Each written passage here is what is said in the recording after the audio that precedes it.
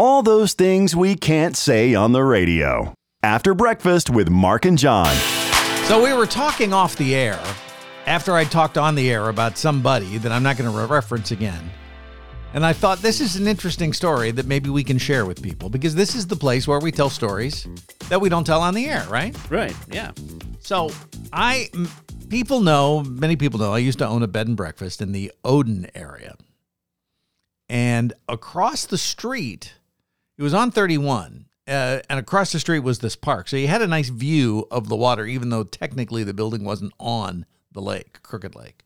Right. But on the other side of Rose Street was this beautiful, they called it a cottage, that the family that owned it had gotten it because somebody's uncle years ago, who lived somewhere in Indiana, was a butcher. The uncle was a butcher, and he did the meat for a wedding. And the people who couldn't pay the bill, so they gave him the house. I don't know how many years ago that happened. So they gave him the house years ago. And all they've had to do over the years is pay property taxes on the house. No idea how much this house is worth now. I know what we sold the B&B for at the time, which was, how many years ago was that? Oh, that was, 15 some years ago. Yeah, in any case, 15, yeah. I mean, in any case, the house has to be worth a lot. And so we knew the Catherine who lived in the house. We didn't know her husband, who had already passed away. He was an engineer for the project. What was it called? The Manhattan Project. Oh, wow. And he worked for General Electric, and he was an engineer on the people who built the atomic bomb.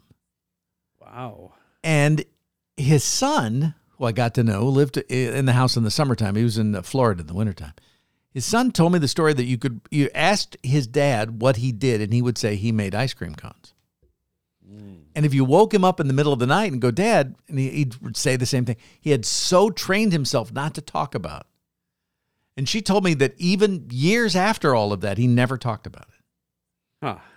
Which I always thought was weird until I sat to think about it. I had an uncle, my Uncle Hank, who I loved to death, passed away a number of years ago. When I was a kid, Uncle Hank was great. And Uncle Hank was in the second wave at D-Day during World War II. Okay. And he never talked about it, ever. Right. I guess, I mean, he was this kindest, gentlest person you would ever want to meet, my Uncle Hank. And after he passed away, his son Jerry, who I'm still kind of close to, my cousin, found his Purple Heart that we never knew he had. He claimed he got hurt getting off the boat coming back from the war. And it's no big deal. And and his son found his Purple Heart that he had hidden in a box someplace and never, So it's weird to think about all of the things that happen. Right. In any case, that's all related to the person who was trying to text me this morning to start a fight. So if you missed that story, somebody was texting me this morning to try to start a fight about, yes, politics. We don't talk politics. And every time he would send me something, I just sent back a picture of a puppy, which I think made him madder, because it didn't bother me. I don't care what he says. But was it wearing a red or blue collar? I mean, that's probably what put him over the edge. I never thought about the color of the collar. See? Oh, that'd be good. I'll get a plaid. I'll get a rainbow collar. That'll work. So in any case. And then you suggested maybe baby cows. That's not bad. Baby cows, baby calves, baby guinea pigs. I just don't understand why somebody, at any case, in any reason, for any purpose, would reach out to someone you haven't actually physically spoken to in years and haven't seen in even more years and want to start a fight over text on something stupid. Yeah. So I'm going to be in the Christmas spirit from now on. On Monday, this podcast will be totally Christmas related. As well it should be. I have no idea how we're going to do it, but we're going to do it. I am going to watch at least one Christmas movie over the weekend. Okay. So by Monday, I will be able to discuss a Christmas movie because I've only seen the bad one about the radio people in Chicago. Right. which was horrible, by the way. I may watch it again just to be able to get on the radio and make fun of it some more. So I will watch a Christmas movie. And I saw your Christmas present at the store yesterday. Oh, really? And I can't wait for you to get it. Oh yeah. Boy. I'm excited about that. So the weekend's almost here. The culture quiz question today was 8% of people admit that they do this with their eyes open. Good morning. Do you have an answer? Not yet. How about kiss? Have you ever opened your eyes while you were kissing someone? Once or twice. It was weird. It is weird. And then you open it, and their eyes are open, and your eyes are only like many millimeters away. So it's like you're getting spied on or something. It's just weird. Like, I don't know. So I read, speaking of Christmas movies, I read that the Hallmark Christmas movies, actually, they kissed through some sort of plexiglass that they were supposed to take out in the post-production of the movie. And I'm trying to find a picture of it to use as the picture on today's podcast. I don't know whether I can find one or not. I think there's actually pictures where you can see the plexiglass. Huh. So I have to find one of those Hallmark movies to watch people kissing through plexiglass. Which, when I think about it, might be a better idea on Audrey's first date.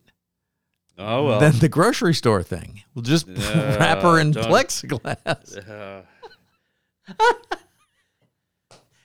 Put her in plexiglass box that says, do not open, period. Don't do it. Just don't do it, boys. Oh, we're going to be able to sell tickets to the first boy picking her up for a date. Maybe we could do it. We could all be on Zoom when that happens. Yeah. My brother has 4 daughters. Yeah, he's had to go through that 4 times. Oh. So just think about that. You only have to do it once. Once will be enough. I know. Oh, news that isn't horrible. Have a great weekend. It's the news that isn't horrible on the Light Breakfast Show. And the virus has attacked another holiday. That's right, woodchuck chuckers. It's Groundhog Day! Well, Groundhog Day is coming, and they'll still make a prognostication. There just won't be any public viewing. Gobbler's Knob and Puxatawny will be closed to the public on Groundhog Day. The Groundhog Club made the announcement yesterday, saying they'll have Phil, they'll have the prognostication, but nobody's allowed in. Quote, stay home, groundhoggers, and watch us online. I have watched it online before. Going to Puxatawny has always been on my bucket list. Maybe I'll just watch the movie a couple of times. Watching the news last night, I saw Dr. Anthony Fauci say that not only is the vaccine coming, testing is coming.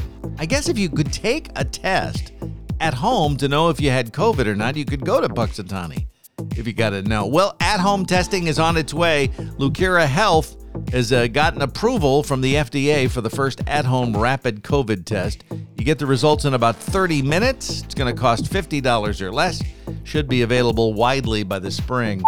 What's not available in Australia is driving while talking on your phone. There's a lot of states who've banned this. Well, Australia is very serious about it. They pulled a woman over and fined her $350 for supposedly using her cell phone, but she says she wasn't using her phone. She was just eating ice cream. There's no way that I could be eating my Magnum Ego and holding my phone and driving all at the same time. I still had my wrapper and I still had the stick. So as I said, I just finished eating it and I'd placed it down in the console. So I had everything there to show. And later on, embarrassingly enough, I still had chocolate on my T-shirt. Policeman didn't buy it. He said he saw something glint in the sun and knew it was a phone, so he pulled her over and gave her the ticket anyway. Michelle Kors is her name. She's going to court to fight this, and she has the evidence. The stick, the wrapper, the chocolate on her T-shirt. Will she beat the rap? We'll see if we can't follow up and find out. If she does, that would be news that isn't horrible, because $350 is a lot of money. All right, so if you've stayed this long on our podcast this morning, Monday, you can get a jump on something. I have this idea, John. Think about this. Okay. I want to do a Christmas cookie contest. Oh. Or maybe just a Christmas cookie recipe book that we could give away, produce it and send it online. However, I want to solicit Christmas cookie recipes from people and actually bake them and record me baking them and tasting them as we put this together. So I think this has some possibilities. Yeah. So just think about if you've got a Christmas cookie recipe, mark at light96.com, and we'll start you can get an advance in. Maybe we can get one done. But anyway, Okay. I have a Christmas cookie recipe from a great-grandmother that I just love. And they're these sugary Christmas cookies. And then for my grandmother, Irene, she did oatmeal raisin cookies for Christmas with powdered sugar. And the trick was she boiled the raisins. Oh, I'd never heard that before. And then when we got older, she boiled the raisins in brandy. Oh, wow. And then she ate all those herself. So Mark at light96.com. Do you bake? Did anybody bake in your house for Christmas? Oh, yeah. Okay. Me and Audrey and Bobby do, yeah. Oh, good. So we'll bake Christmas cookies from your recipes and put them together in a recipe book. And we'll announce that on the radio on Monday if they let me. Okay. You never know. People stop me around here all the time. Nobody trusts me anymore. This is Light 96.3 and the podcast.